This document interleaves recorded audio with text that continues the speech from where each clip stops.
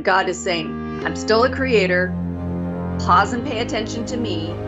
You're still not the center of the world. You're a small created thing. I've got it under control. Trust me. Rest in my love.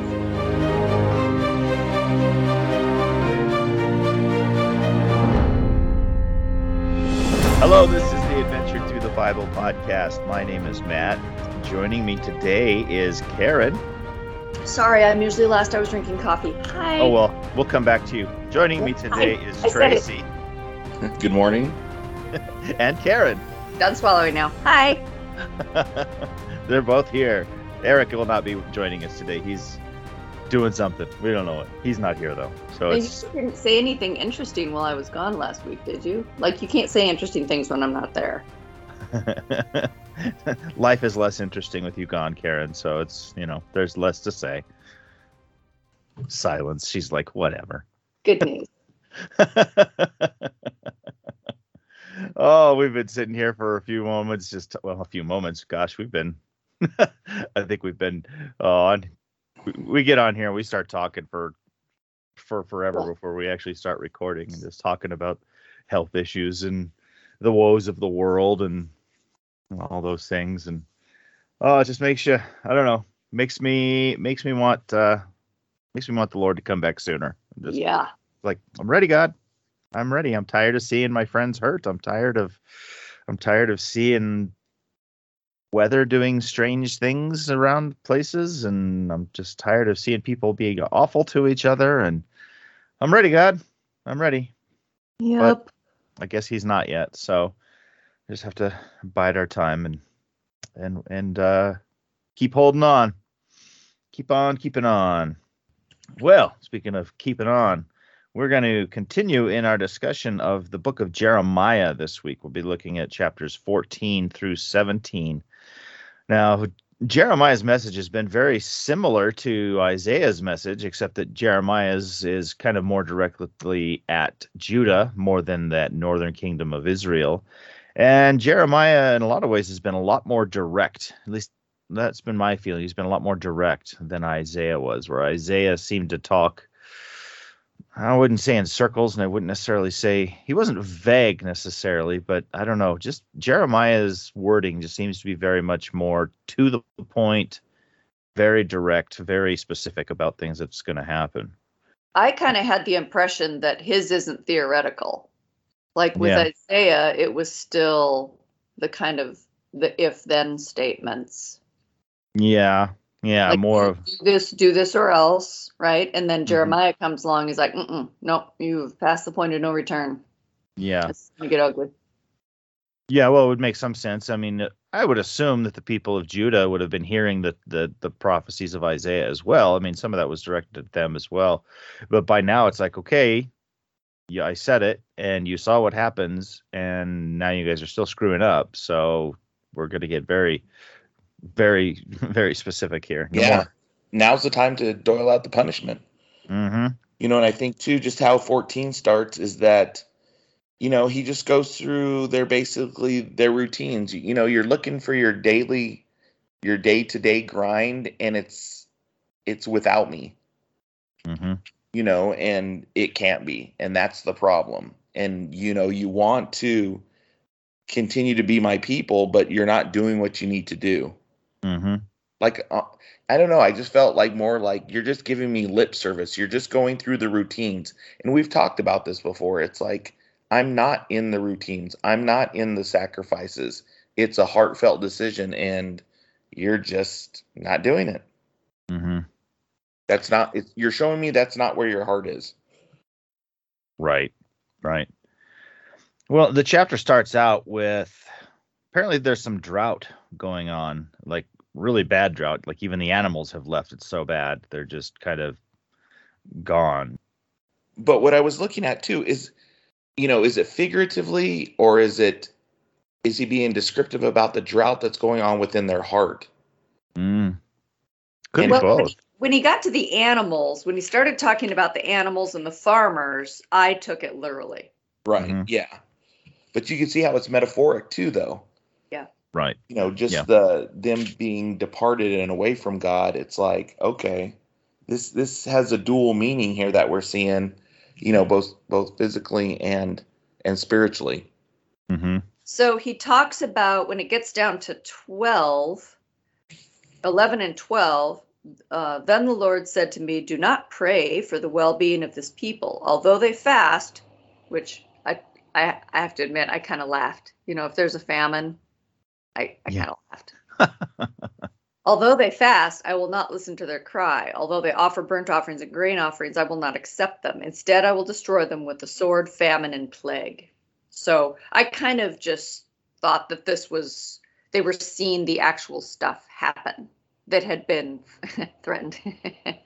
Yeah. Yeah. Well, in a lot of ways, they're kind of being softened up for what's coming too, because of people that are suffering from famine and plague and whatnot. They're not going to be much of a threat against an invading force. They'll be like, did you bring canteens? Yeah. We'll go with you. Do you Maybe. have sandwiches? Can we go, please? Yeah, no, that's definitely softened up. Yeah. So interesting. It seems like in some ways a little bit the people are starting to hear what Jeremiah is saying, but they still don't seem to quite have a legitimate grasp on the concept, because they're saying things like, well, okay, we know we've done wrong and we know that all this evidence is against us, but why are you turning away from us? Right. Don't leave us. This is verses 7 through 9. Yeah. And you just want to go, you just want to go, what's wrong with you people? Have you not been paying any attention? Well, they did it right. Okay. So in verse 7, they did it right. Like, what else can they say? Although our sins testify against us, do something, Lord, for the sake of your name. Mm-hmm. We have rebelled. We have sinned against you. You who are the hope of Israel, its savior in times of distress. Why are you like a stranger to the land? Right? Mm-hmm. You are among us, Lord, and we bear your name. Do not forsake us. So it's a flattering way to approach a God that you've left over and over and over again. Yeah. Yeah. Well, and that's what it seems to me. The whole thing seems like it's attempted flattery. It's lip service. Yeah. Lip service. It's like, okay, we're going to say what we know that you've wanted to hear the whole time. And God is basically having none of it. He's like, no, you've insisted on having your way. You've insisted on wandering away. And now I'm not going to accept it. I'm not going to accept you. I'm not going to accept this stuff. I'm going to remember what you've done. And now it's time for punishment. I look back too, and I think, he's been giving him that warning, even just in the repetition of, like we said, with their offerings and their sacrifices, your heart's not in it. So tell me what you want, but your heart's not in it. So I'm not believing it. Mm-hmm. Time for the punishment. Yeah. Yeah. And then he says, I think we talked about this some last week, where he's telling Jeremiah, or I think it's Jeremiah, he's telling this, don't pray for the people. Don't pray for them at this point. Don't pray for their prosperity. Don't pray for their deliverance, because they're not going to get it. And I was really struggling with that concept of don't pray for these people. But the more I think about it, what is the point of prayer? The point of prayer is to be in tune with God, right? I mean, we're not trying to convince God. We're trying to get in line with God when we pray. And so for God to say, don't pray for these people because I'm not going to relent this time. Do you think that's sort of just like God saying, if you're going to try to pray to be in line with me, then understand this has to happen? I don't know. It's just such an interesting concept of don't pray for these people. Well, if he says that to Jeremiah, which it's been a week, but that's what I remember from that reading. It's more like we're past the point of intervention. Mm-hmm. This is not your role. You're, sit back and watch and help be there for them through this process, because it's going to happen. Mm-hmm. I don't know. That's kind of more how I took it, is that it was a timing thing. Yeah. Don't waste your energy. Yeah. Don't frustrate yourself praying for something when I'm telling you I'm not going to intervene. This is going to happen. Mm-hmm. I don't know. That's just kind of But is that also like a hint for, like where we're going with this with the intercessory prayer? Is it like, don't waste your time, but let's see you being a prophet if you're going to do it anyway. You know what I mean? Because we've heard this before. It's like, they're doing wrong. Don't do that. Even Moses, well, you know what? Let me stand in that gap and still let me pray for these people. And, no, I don't want a whole new nation or or the whole generation wiped out. I wonder if it's almost like that's the next step for being a prophet, that that it's impending doom against them, but you're still going to offer up the prayer anyway. Yeah, it seems like it would be hard to not pray. Yeah. Because, I mean, and I don't get the impression that God is saying don't care about these people. I don't get the impression that he's saying don't have any feeling or whatever. It's just more of a... It's time for the punishment. Yeah, it's time for the punishment. So maybe... You can't avoid it, but, maybe you don't pray for the... I'm not even saying not pray for the people, but maybe you just continue to pray for them, knowing it's time for the punishment. Yeah. Yeah. Instead of praying for deliverance, now you're praying for guidance to get through it. Mm-hmm. To learn from it. Yeah. Yeah.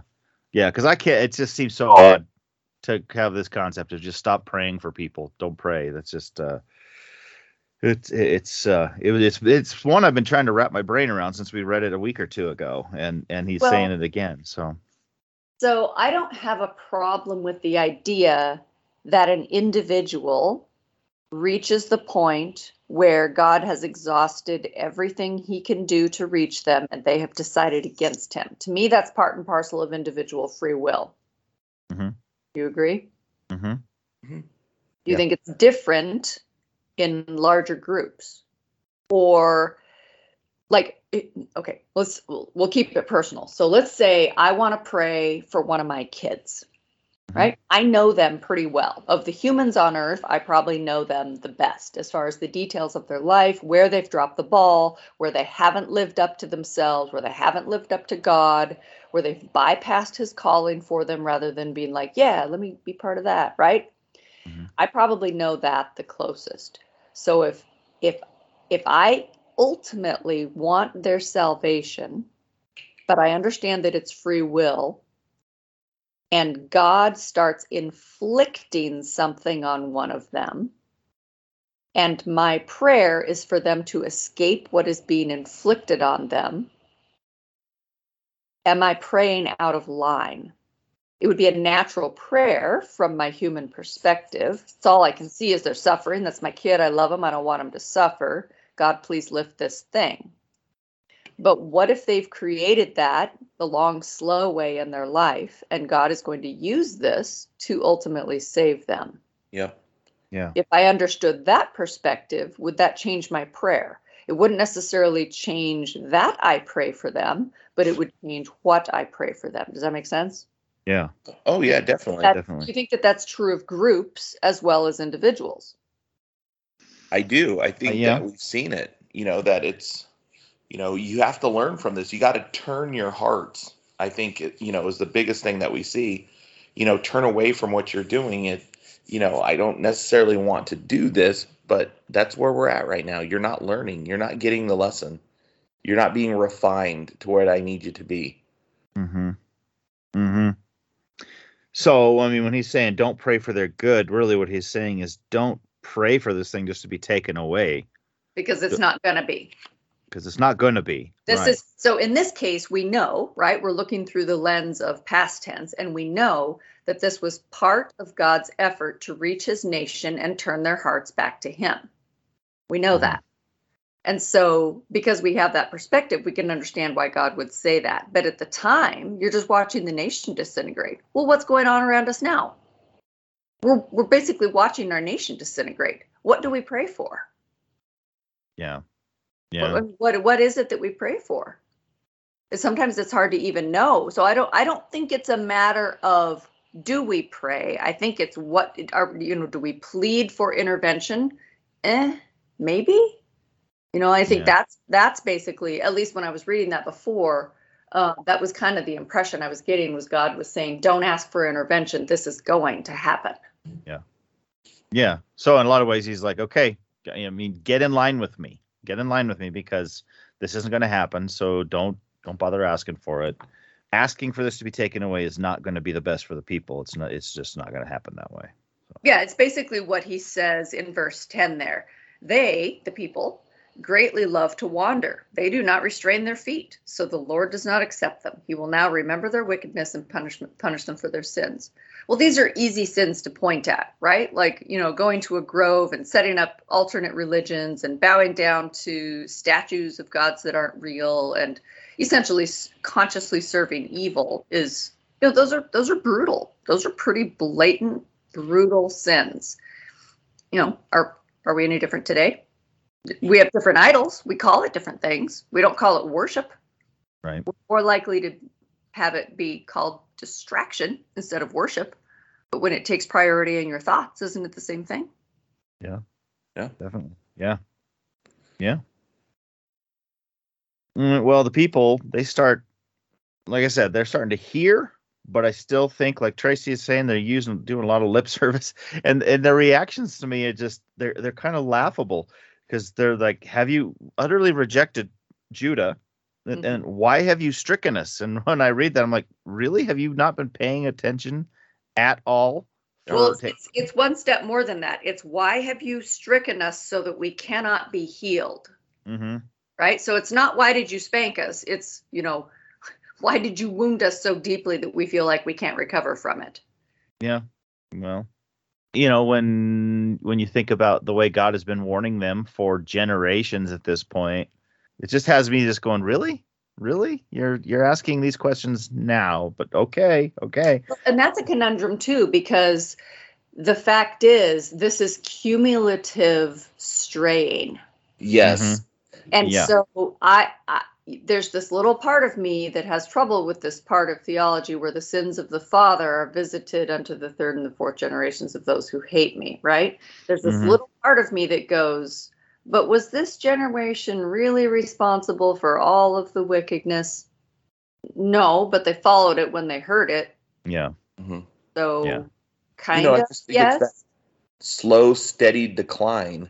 Yeah. Where, and like you're saying, the sins of the father, because new generations come along, and let's just be honest, sometimes they don't know their history. They're just following the pattern that's been set into motion.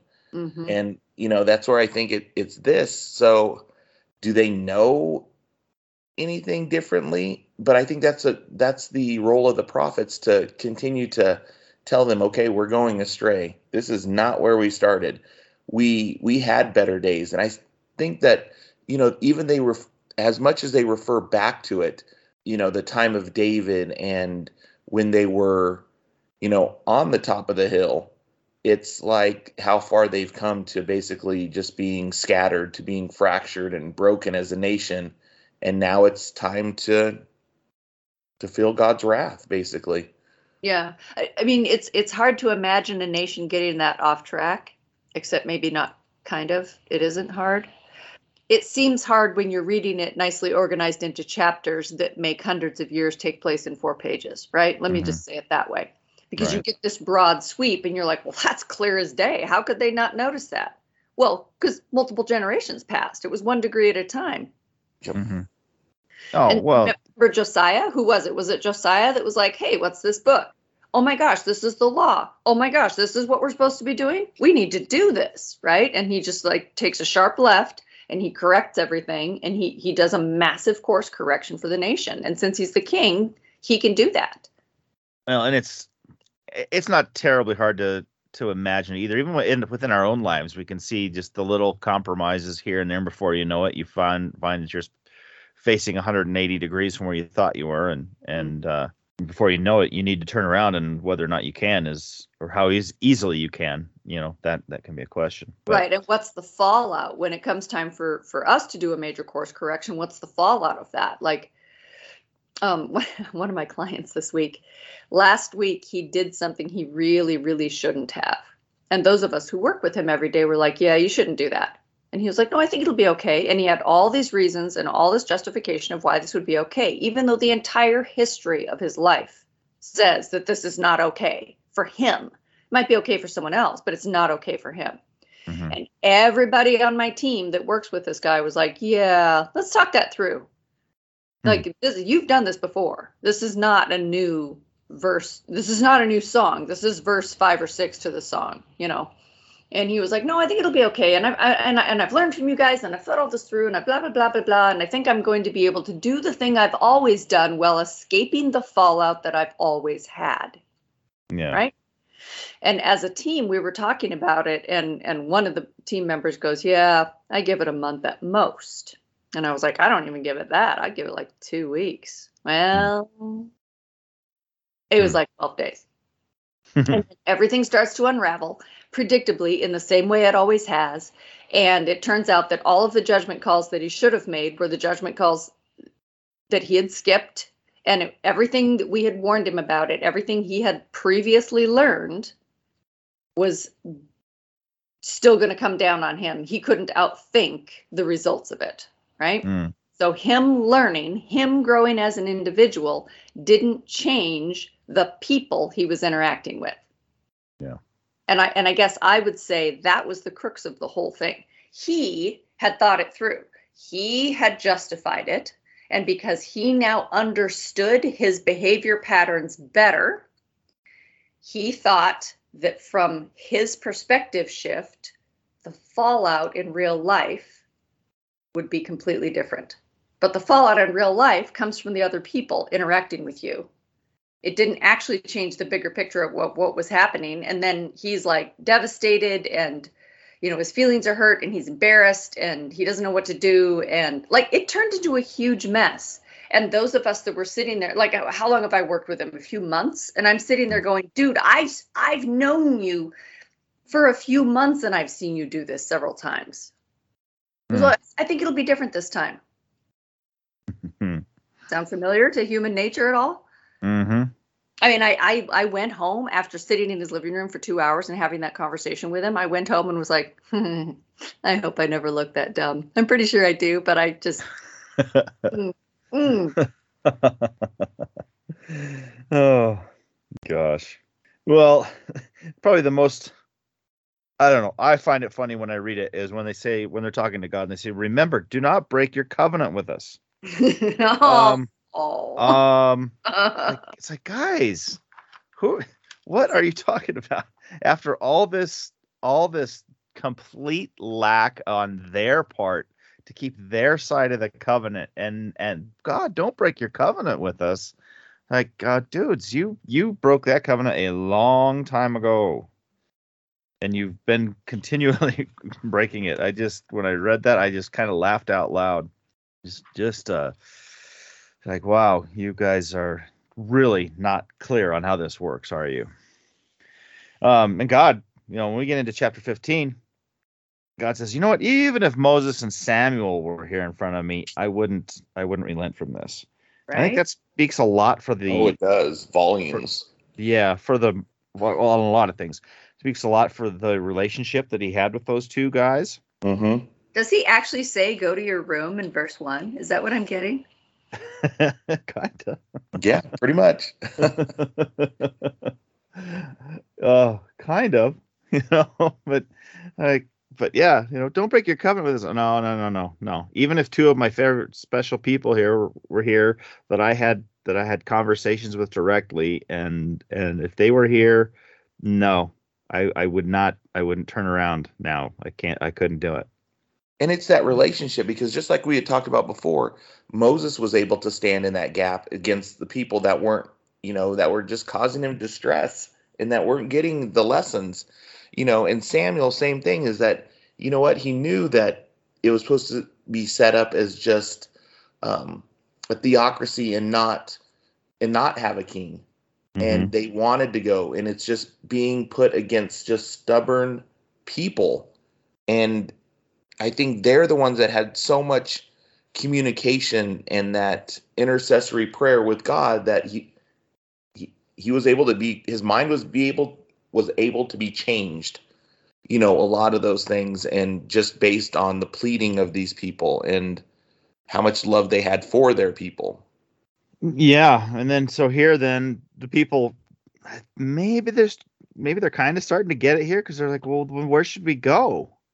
And oh man, if I ever hear God say this to me, I would absolutely freak out. But he's basically saying to whatever form of destruction is there for you. Yeah, it's waiting for you. Yep, it's there, and that's what where should you go? That's where you should go, because that's where you're headed. It reminds me of that phrase, "A million ways to die, choose one." That doesn't make it any better. No, no. Destruction is destruction. Yep. And I mean, and the ways that he describes it there aren't great, because isn't this where he gives them it's almost like 4 choices? Yeah, death, sword, starvation, and captivity. That one. Yeah. Oh, great. Not fun. Not fun. But wasn't David given that option, the same option as well? Similar. Yeah, very similar. It was 3 options. What was that? Yeah. It was, my wrath under the captivity of one of the people that are against you. I can't think of the other one right now on the top of my head, but it was me or them. Yeah. You choose. Yep. And David was like, I'll choose you because I know there's mercy there. Mm-hmm. Yeah. How did that go? If I fall, let me fall into the hand of God, or something like that. Yeah. Yeah. Yeah. And I remember that seeming strange, because it was going to bring a lot of problem on the people, but it was still like the least, maybe the easiest to deal with, but because it was God's mercy and not being put on at the mercies of man, who will probably not show mercy. Well, and the other way, I think there was part of him that was also guarding God's reputation. Not to get off track of what we're saying here, but I think I've always had the impression that part of him was guarding God's reputation. Like if an enemy comes in and destroys God's people and keeps destroying and keeps destroying and keeps destroying, as a human enemy would do, the result of that, and everyone around him knew those were God's chosen people, that would be different. So let's just, if we're gonna get a punishment, let's keep it in house, kind of a thing. Yeah.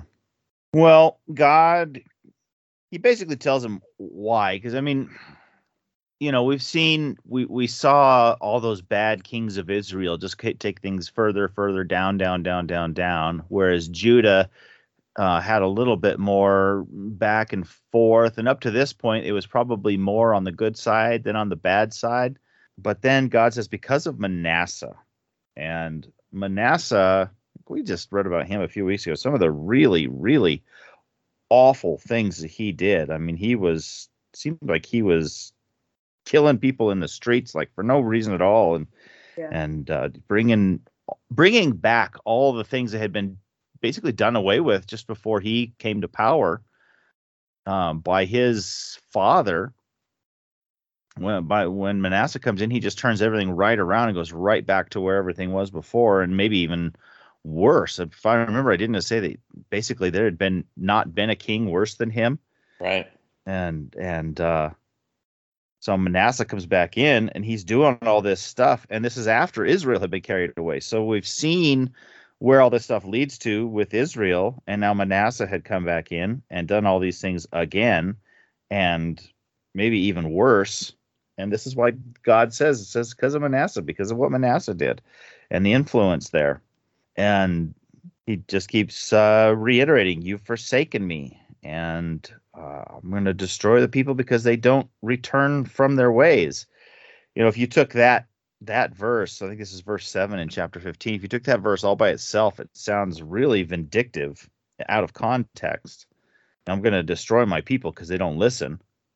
But when we've seen this slow, steady downfall, you just see this need for a corrective path, and this is where all this has led them. So Jeremiah, he's not feeling great about some stuff here.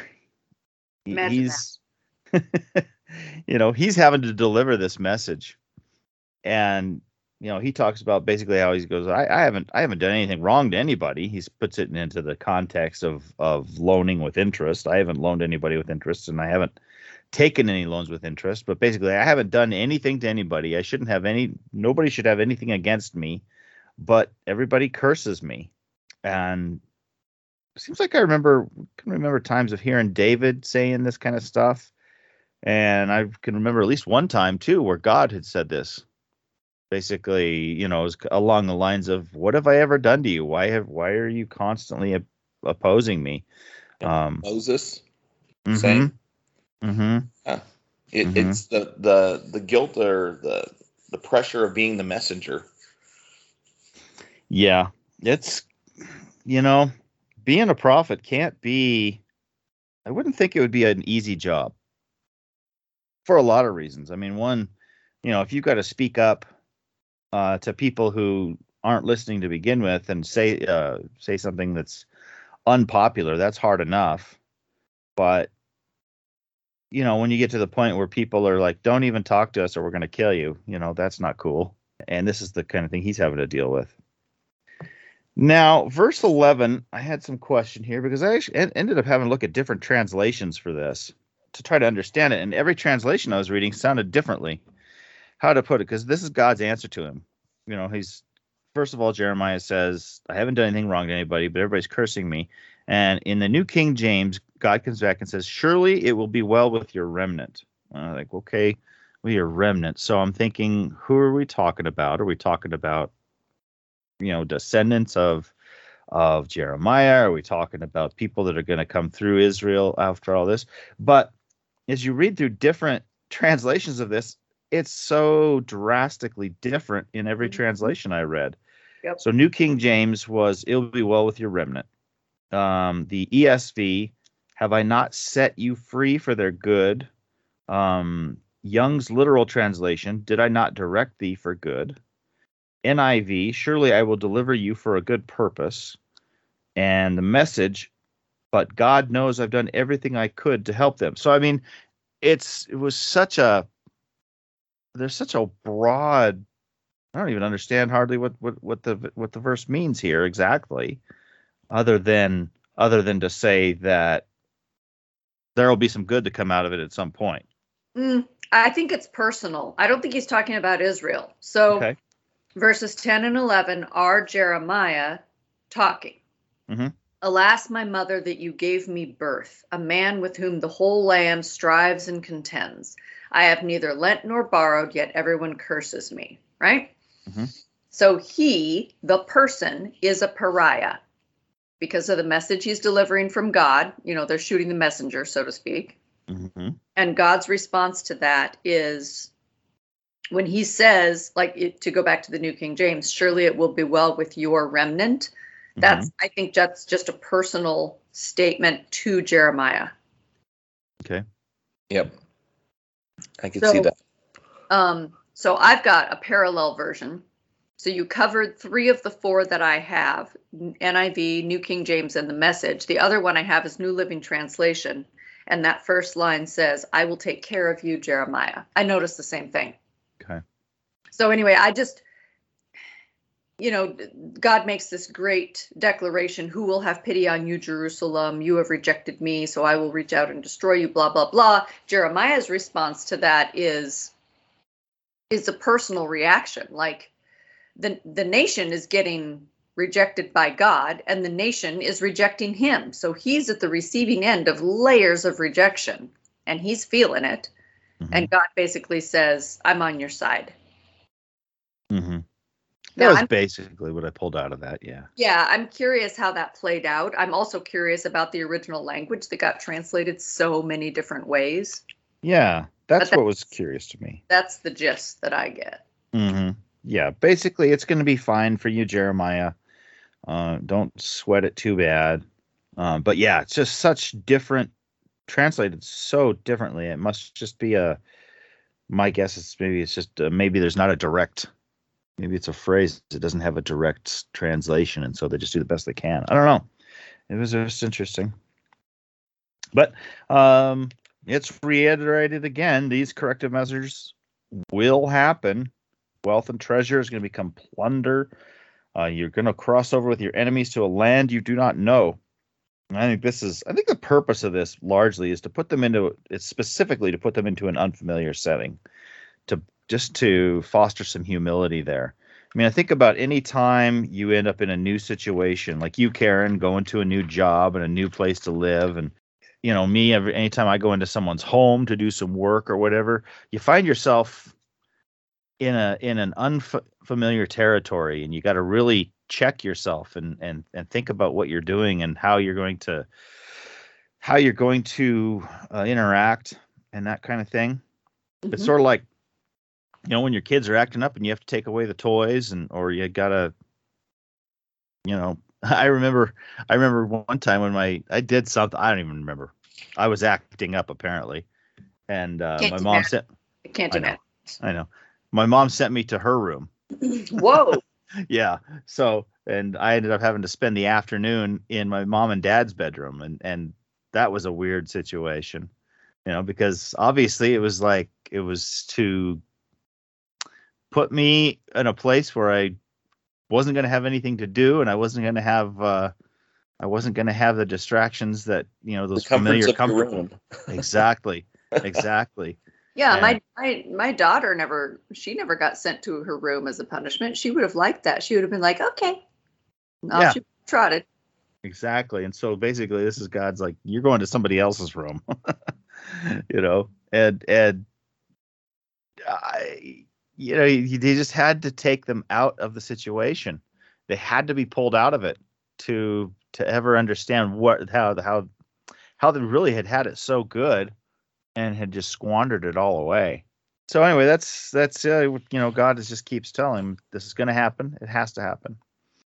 There was this verse later on in chapter 15. It reminded me of a text from Psalms. Let's see.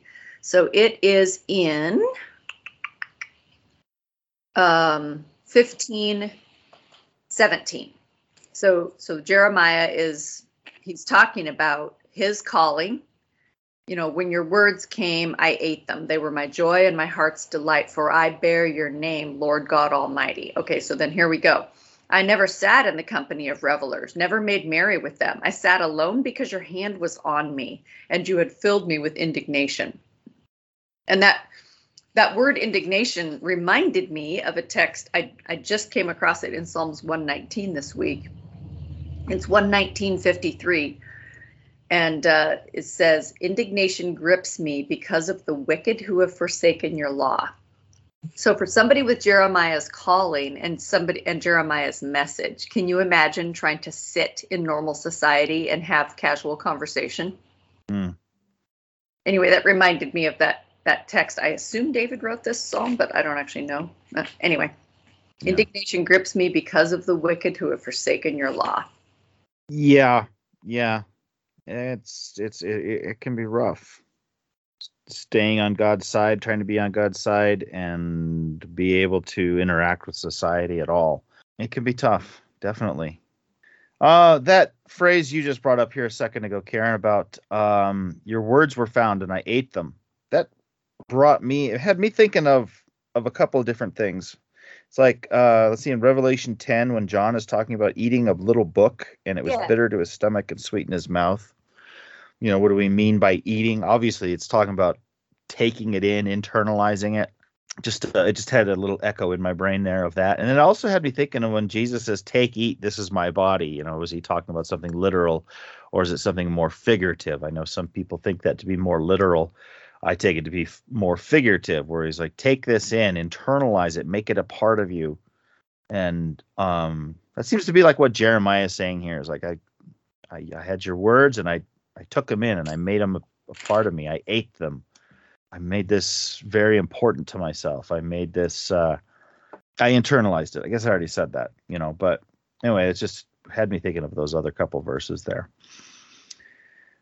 Well, God gives Jeremiah reassurance. He says, if you return, I'll bring you back. Now, this is the message that he's been given to the Israelites forever, seemingly forever.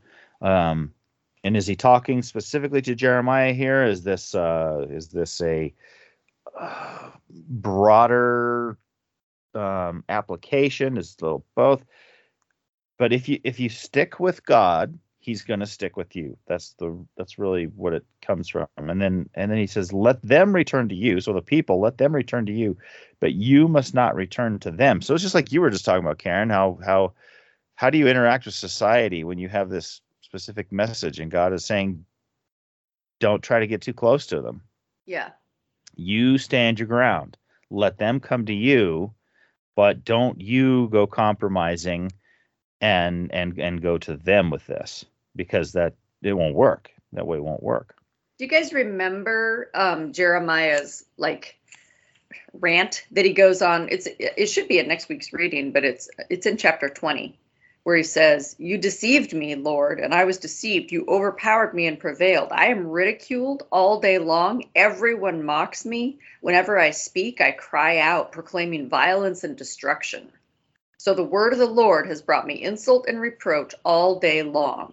But if I say, I will not mention his word or speak any more in his name, his word is in my heart like a fire shut up in my bones. I am weary of holding it in. Indeed, I cannot."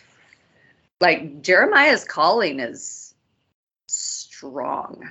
Mm-hmm. Like, he goes through life with this singular message. And it's not a pleasant one. And I can only imagine what that did to his social life. Oh, yeah. Well, that's kind of what I don't know if you want to call it complaining, but he's kind of complaining about it. Mm-hmm. And he doesn't have another recourse. I mean, he's saying, he can't even sit with normal people and have normal conversations. Mm-hmm. He's so in tune with God's message. He's so aware of it. That's all he has to say. Mm-hmm. And he can't sit there and talk about the latest show on TV or what the internet had on the news. He just can't. He can't do it. Yeah. Yeah. He's got an amazing conviction here, and I sat alone because your hand was on me, and you have filled me with indignation. Well, and that makes me think. When we get into chapter 16, then it makes. Well, what God says here made sense to me anyway, but now I think it's giving me a little extra boost on it, because he's telling Jeremiah not to marry or have any children. And, the reason he gives is because anybody born here is just going to be, they're going to be part of the punishment. And it specifically says they're going to die gruesome deaths. But now I'm thinking too, where God it's sort of a, making it easier on him. If you're living in a society where there's a real pressure to get married and have children, and he's living in this society where he can't really get along with anybody, and if maybe this is a little bit of God saying, "Oh, don't worry about it anyway, because it wouldn't be good." Yep. I don't know. You think? I mean, maybe that's a piece of it. I don't know, but it certainly puts another layer on it for me, where you don't want to don't do it. Don't have these children. Don't get married, because it's just going to all be ugly anyway.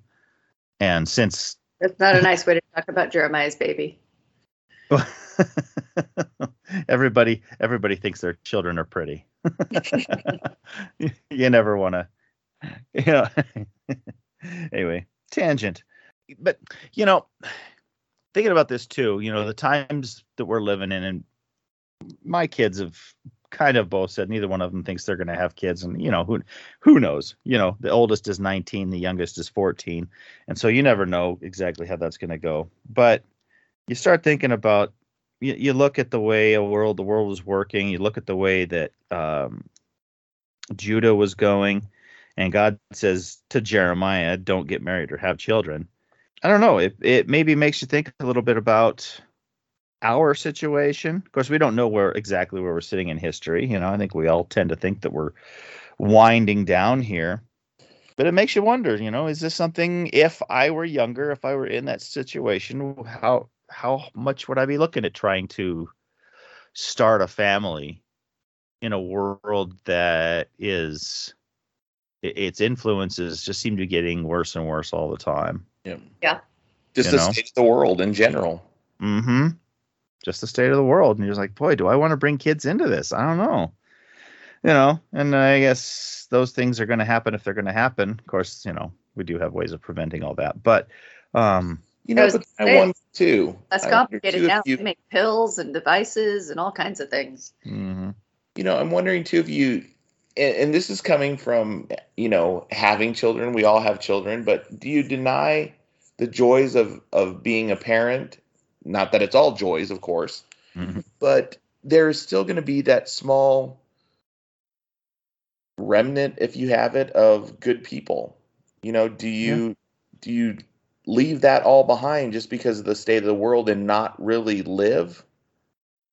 And I don't know. I usually tell my sons it's, being a parent, it has its ups and downs, but you can look back on it fondly at this point. You know what I mean? Mhm. Mhm.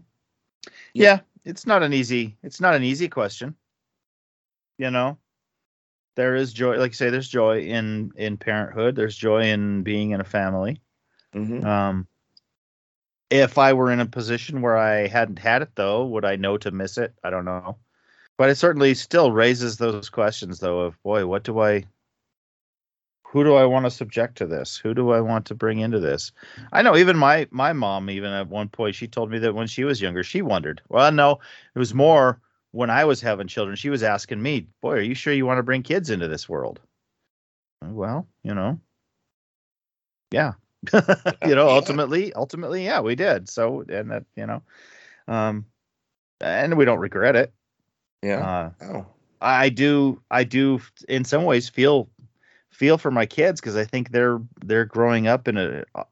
We've said it before here on the podcast that they're growing up in a world that didn't exist for us when we were kids. It's Right. totally different. It's completely different, and we try to nurture them in a way that we would have thought would have been good for us in our time, but we realize this isn't our time now, Yep. and And I'm sure oh, that's what our parents went through as well. mm-hmm. Oh, I'm sure, and I'm sure every successive generation has thought, oh, it's so bad. How can I even want to bring kids in? So I don't know. But God is definitely at any point, God is definitely telling Jeremiah, don't do it here. You know, don't Well, do and it with what now. we know of history, my goodness, can you even imagine that grief, the grief that would have brought him? Oh, yeah, yeah. Well, and God doesn't pull any punches because he flat out says, don't have a wife or kids because anybody, they're just gonna die gruesome deaths. So don't, just straight up, don't don't do it because it's just gonna be ugly. See, God, he mentions again, don't mourn for these people. I've taken away my peace from them. And even he tells them that when they die, there's not going to be anybody around to basically. In essence, what he's telling them that all these pagan rituals and stuff they've been doing, there's not going to be anybody around to do those things for them. He talks about oh, I don't remember exactly what it was. Different all different things that were brought about through paganism and the ways that they would deal with all rituals and stuff when somebody had died. There were things like uh, having these big feasts and shaving themselves, cutting themselves. He says nobody's going to do these things for them. So, um, not it's going to be ugly, and there's not going to be anybody to perpetuate all the garbage that's been going on. When the people ask what they've done to deserve this, then he says, because your fathers have forsaken me and you've done worse than your fathers. So remember we were talking about that cumulative disobedience. I don't think that's quite how we said it, but how it's gotten worse over time. Yeah, and I think that I think that I think that God does hold the descending generations responsible, it's only for their choice in the matter, right? Mm-hmm. So if Mm-hmm. I'm born to a completely corrupt generation and I look around at the world around me and I think, boy, that doesn't seem very good. I'm going to move this direction instead. And so from my perspective, not even understanding all the spiritual options or laws available to me, I make a course correction in my own life towards the good. I think God honors that. Mm-hmm. But if I take, that is not, society tends to work in pendulum swings where the generation below looks at what their parents did and says, I can make this my own, right? And usually for several generations in a row, they'll take whatever their parents did and then they'll do that more extremely, right? Right. And then eventually you'll reach the end of that pendulum swing where the generation below looks at what their parents did and says, no, I'm going to turn around and go exactly the opposite way. And there'll be a huge course correction. And I'm not even talking about doing it with spiritual accuracy. I'm just talking about society, I think, does these big, slow pendulum swings where I think it'll be like we get more and more sort of puritanical, right? And then you'll get more and more permissive, right? And it goes in these big, slow movements. But within those big, slow societal movements, I do believe that individuals are called to make their own judgment call and look at what's happening and say, do I think that this is correct? How will I live in this environment? And even like with these people, maybe they didn't have the law of God. Maybe they didn't all have a Bible on their shelf. Maybe they didn't have spectacular podcasts like our very own to help them think things through. But they're still going to think things through. Everybody's got an internal moral compass. And I think what they do with that, even if it's just a couple of degrees back towards what it should be, like, no, I'm not going to lash out. I'm not going to take advantage. I'm not going to do this. I'm not going to do that. I'm going to do this instead. And I think that even within sinful and corrupt generations, God honors that. Even though it may not affect the overall direction of society, you yourself have trod your own course there, like you should. Yeah, I think you could see that with like Josiah. He made sweeping reforms after it was said, but like we were reading just now, it still wasn't enough. But that I think during his time, they were able to make changes. Yeah, well, you see a lot of times, people, they'll recognize that the generation before them was bad, and then you see them do the exact same thing. And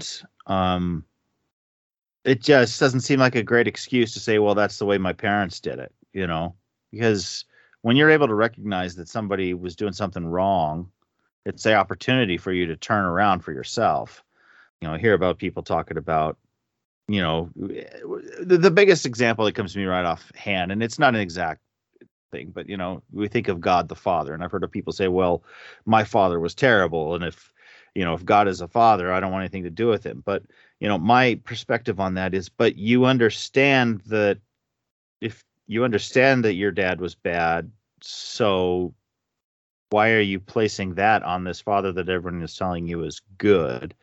So if you understand that something is wrong and you perpetuate it, you're just as culpable, maybe even more so than the one who gave you that example to begin with. Although it is hard, it's easy to recognize evil or wrong when it's in your face or when it directly impacts you. That is your normal. It is harder to figure out what to do in response. Like, I might know that I don't like this. I might know all of those things. I may have a sense that this is horrid, but I don't know anything different. So I think it's different to run into a bad incident or a bad chain of events that leaves you with a feeling that this was wrong. I think it's a completely different problem to be raised in an environment where wrong is so pervasive that it's normal. Yeah. Okay? So out here, I know a lady who her father started using her sexually when she was 4. And her mom never did anything to stop it. And then as her brothers got older, he taught her brothers to do it as well. And then when she was 12, he basically made her his wife instead of his wife. And the mom was around the whole time. So Like I asked her, I was like, so what was that like for you? Like you went to school, you were around other kids. What was that like? And she goes, it was normal. Honestly, I assumed everybody had that. Right. And she only had one childhood incident that made her think that maybe that wasn't normal. And that was when a friend of hers came over and her dad tried to get on her friend. They're like fourth grade or whatever. And her friend reacted with such horror. And this lady was surprised, like, what are you upset about? Isn't this normal? Like, it didn't even occur to her to be upset. She didn't like it, but she thought it was normal. She had never known any other way.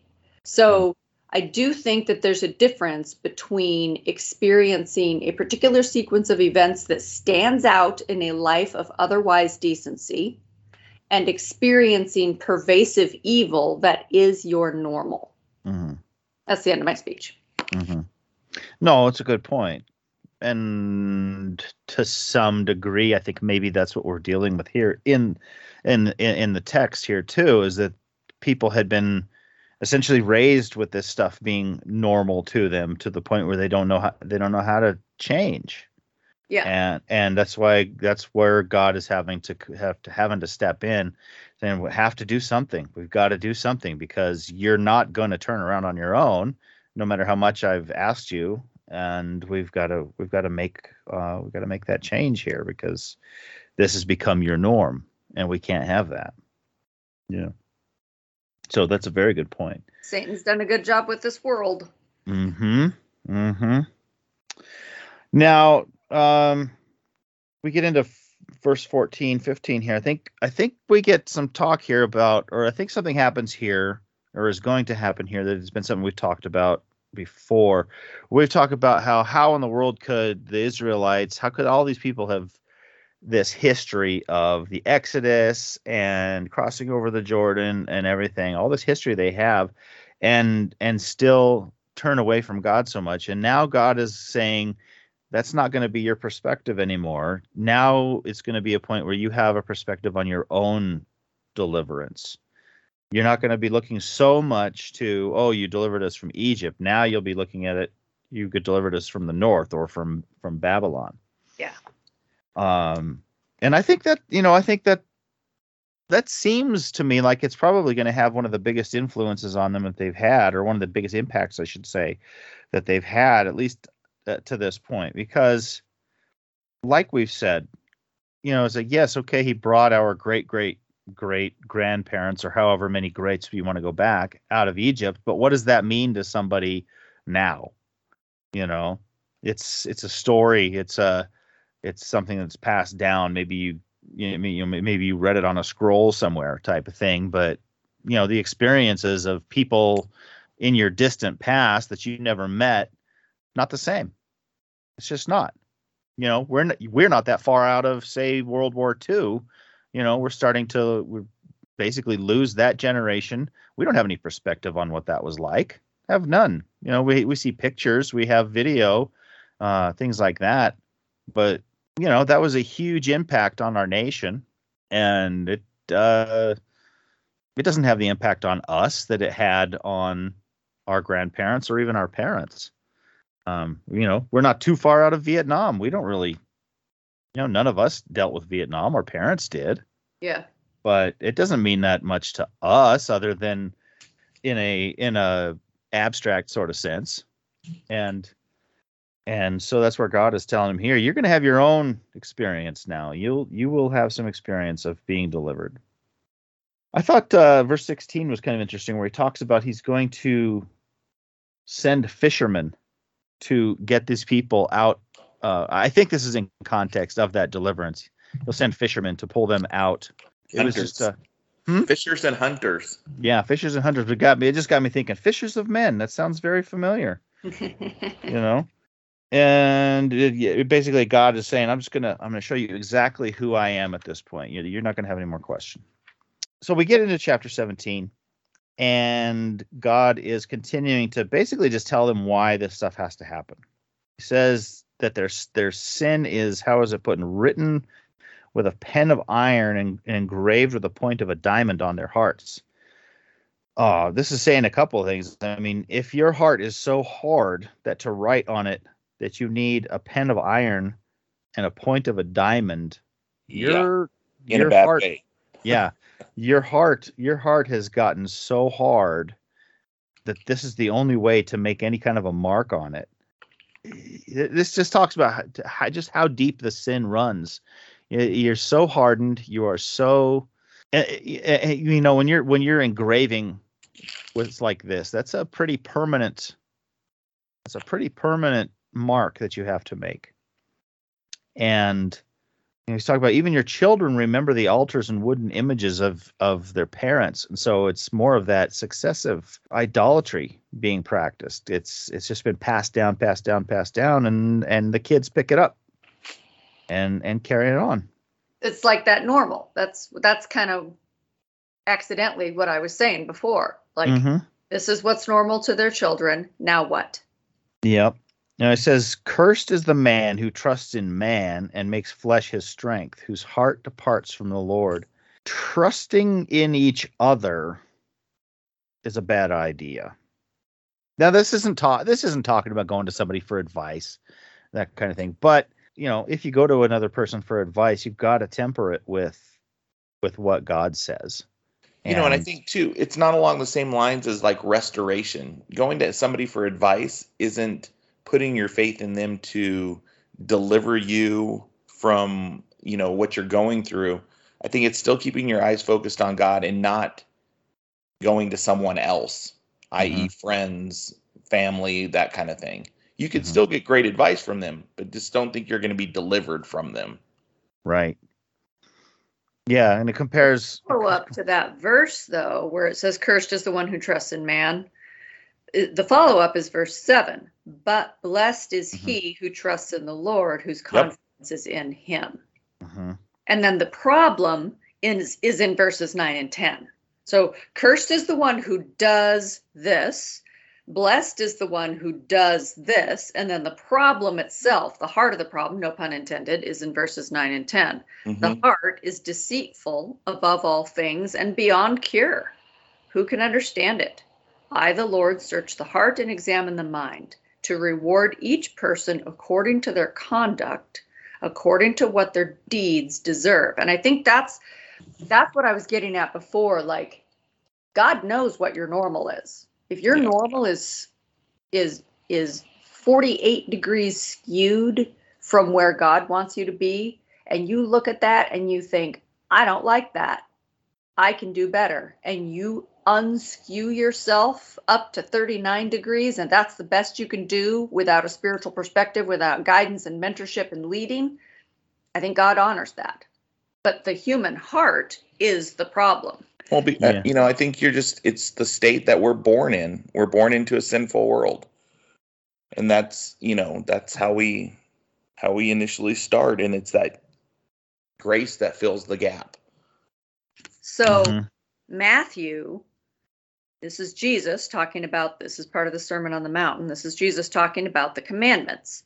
You have heard that it was said to those of old, you shall not commit adultery. That's an action, right?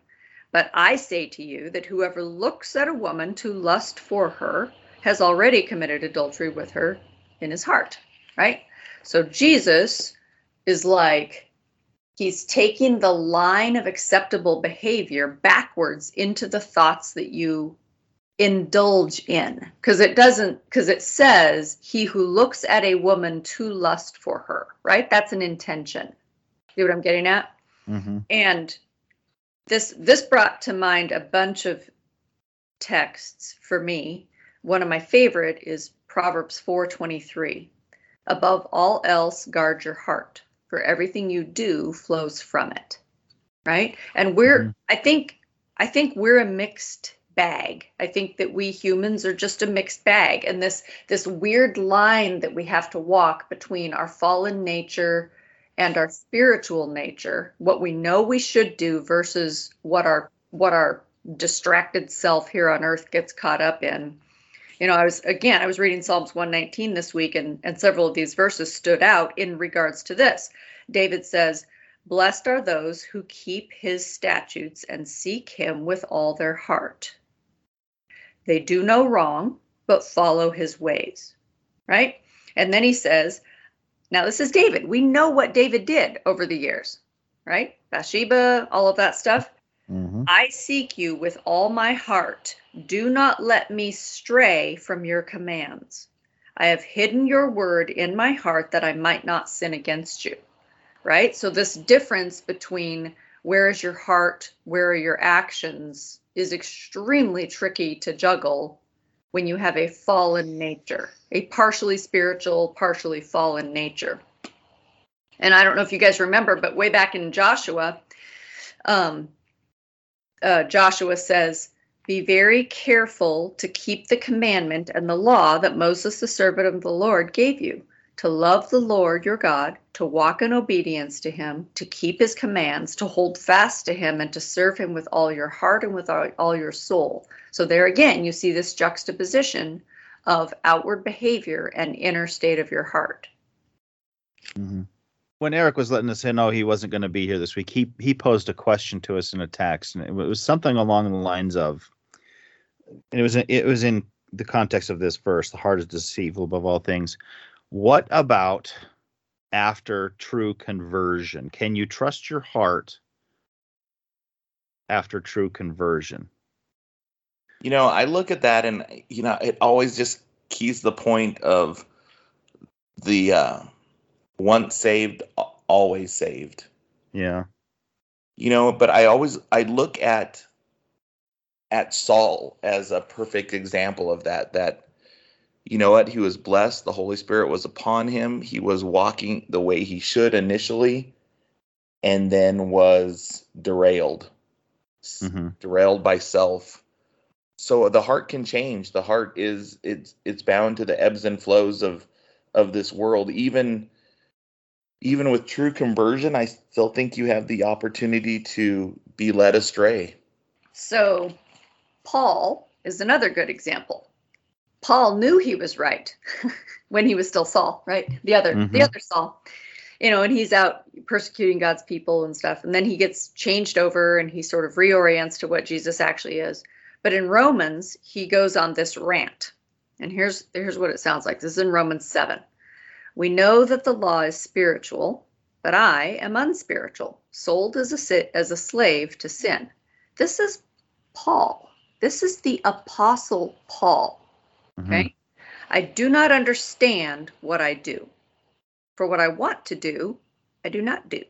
But what I hate, I do. And if I do what I do not want to do, I agree that the law is good. As it is no longer I myself who do it, but it is sin living in me. I know that good itself does not dwell in me, that is, in my sinful nature. For I have the desire to do what is good, but I cannot carry it out." Right? And he sort of goes on like this. So then he says, "So I find this law at work. Although I want to do good, evil is right there with me. For in my inner being, I delight in God's law. But I see another law at work in me, waging war against the law of my mind," the things that you've chosen, right? "And making me a prisoner to the law of sin at work within me. What a wretched man I am. Who will rescue me from this body that is subject to death? Thanks be to God who delivers me through Jesus Christ our Lord. So then, I myself, in my mind, am a slave to God's law, but in my sinful nature, a slave to the law of sin."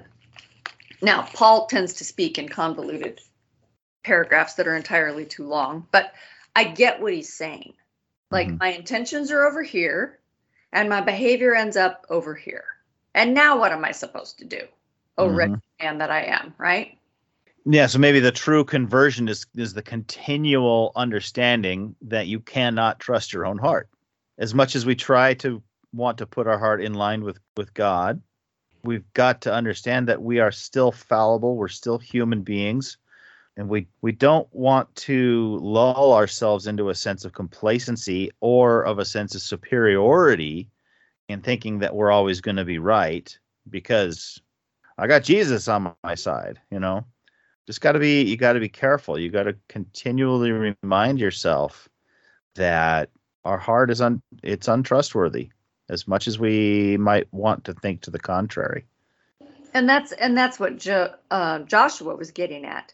Be very careful to keep the commandment and the law, to walk in obedience, to keep the commandments, to hold fast, to serve him with all your heart and with all your soul. It's, I think Satan is the king of distraction, and our fallen natures feed right into that. It reminded me also of some of my favorite texts in Psalm 103. This is verses 8, 10, and 14. The Lord is merciful and gracious, slow to anger and abounding in mercy. He has not dealt with us according to our sins, nor punished us according to our iniquities. For he knows our frame. He remembers that we are dust. So if you think of it from a father's point of view, this is like he knows more about us than anybody. And this is where his understanding of our fallen nature is where his grace and mercy come from. Mm-hmm. Trust in God and trust in his grace. Don't trust in yourself. Well, Jeremiah continues to pray for deliverance, at least for himself. And I like the way he puts it. He says, heal me, O Lord, and I shall be healed. Save me, and I shall be saved. It's an utter certainty of God's power to do this. It's not like asking. It's sort of asking, but it's more like a statement. It's like, if you save me, I'll be saved. If you heal me, I will be healed. It's an understanding that it is only God who can do it, or it's God who can do it. And if he does it, it'll be done. It's sort of sounds like a circular way of saying it, but it's really kind of the point that he's making here. He's showing a real understanding that it's God who has the power to do this. And he reiterates his loyalty to God, and so he asks for God to not let him be ashamed or dismayed like his enemies. And, this comes after the talk that we had about the way that he has had to deal with, other people who have been really terrible to him when all he's trying to do is deliver God's word.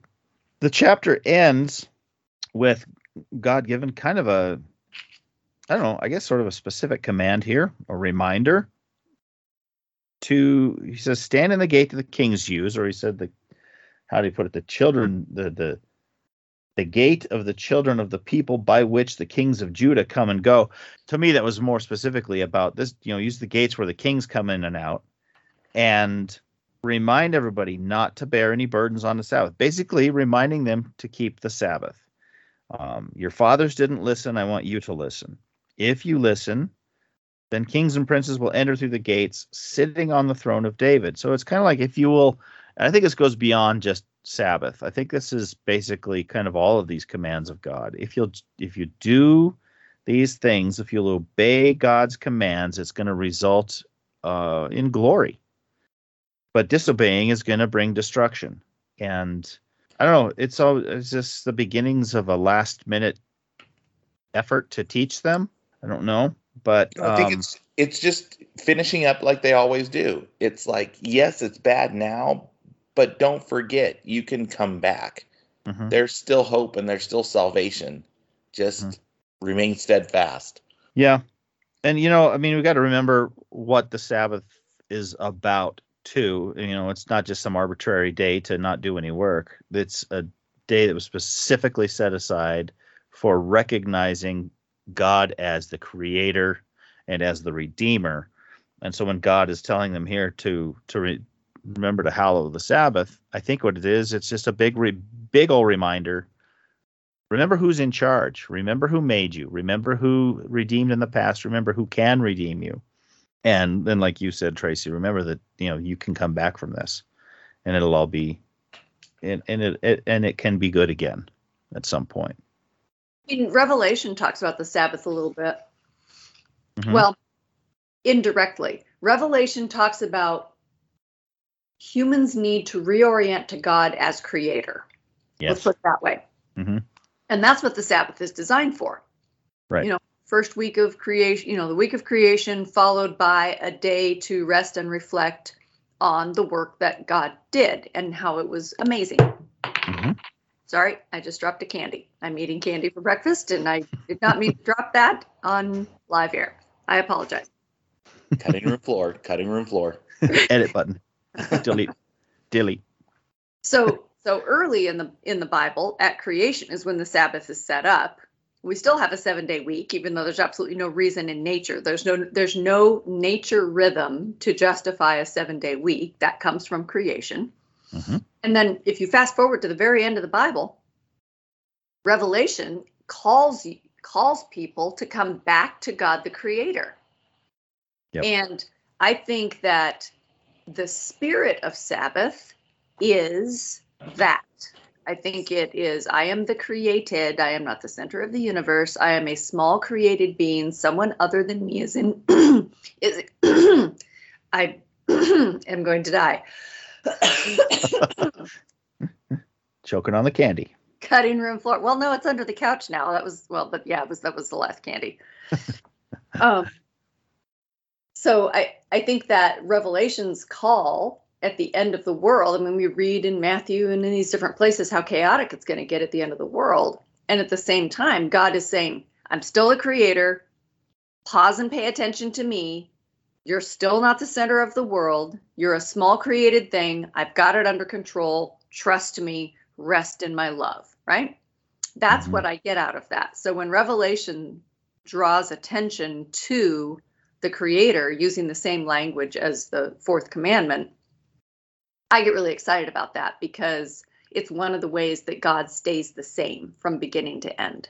Yeah, and that's the important part. And I think that's what's being called here is remembering who's God here. And it's this this last command, because after this we get into lots of different signs and things that Jeremiah gives, but it really seems like here it's just like this last ditch effort maybe of reminding the people who is God and why it's so important to follow him. I think that'll about do it for us for this week's reading. Now next week we'll read, looks like Jeremiah chapters 18 through 22. And while you are reading that and waiting for us, remember you can reach out to us at attbpodcast@theadventure.org. Look for us on Facebook. Be sure to share the podcast with your friends and neighbors. And make sure that you subscribe to the podcast so we reach you in your feed each and every week.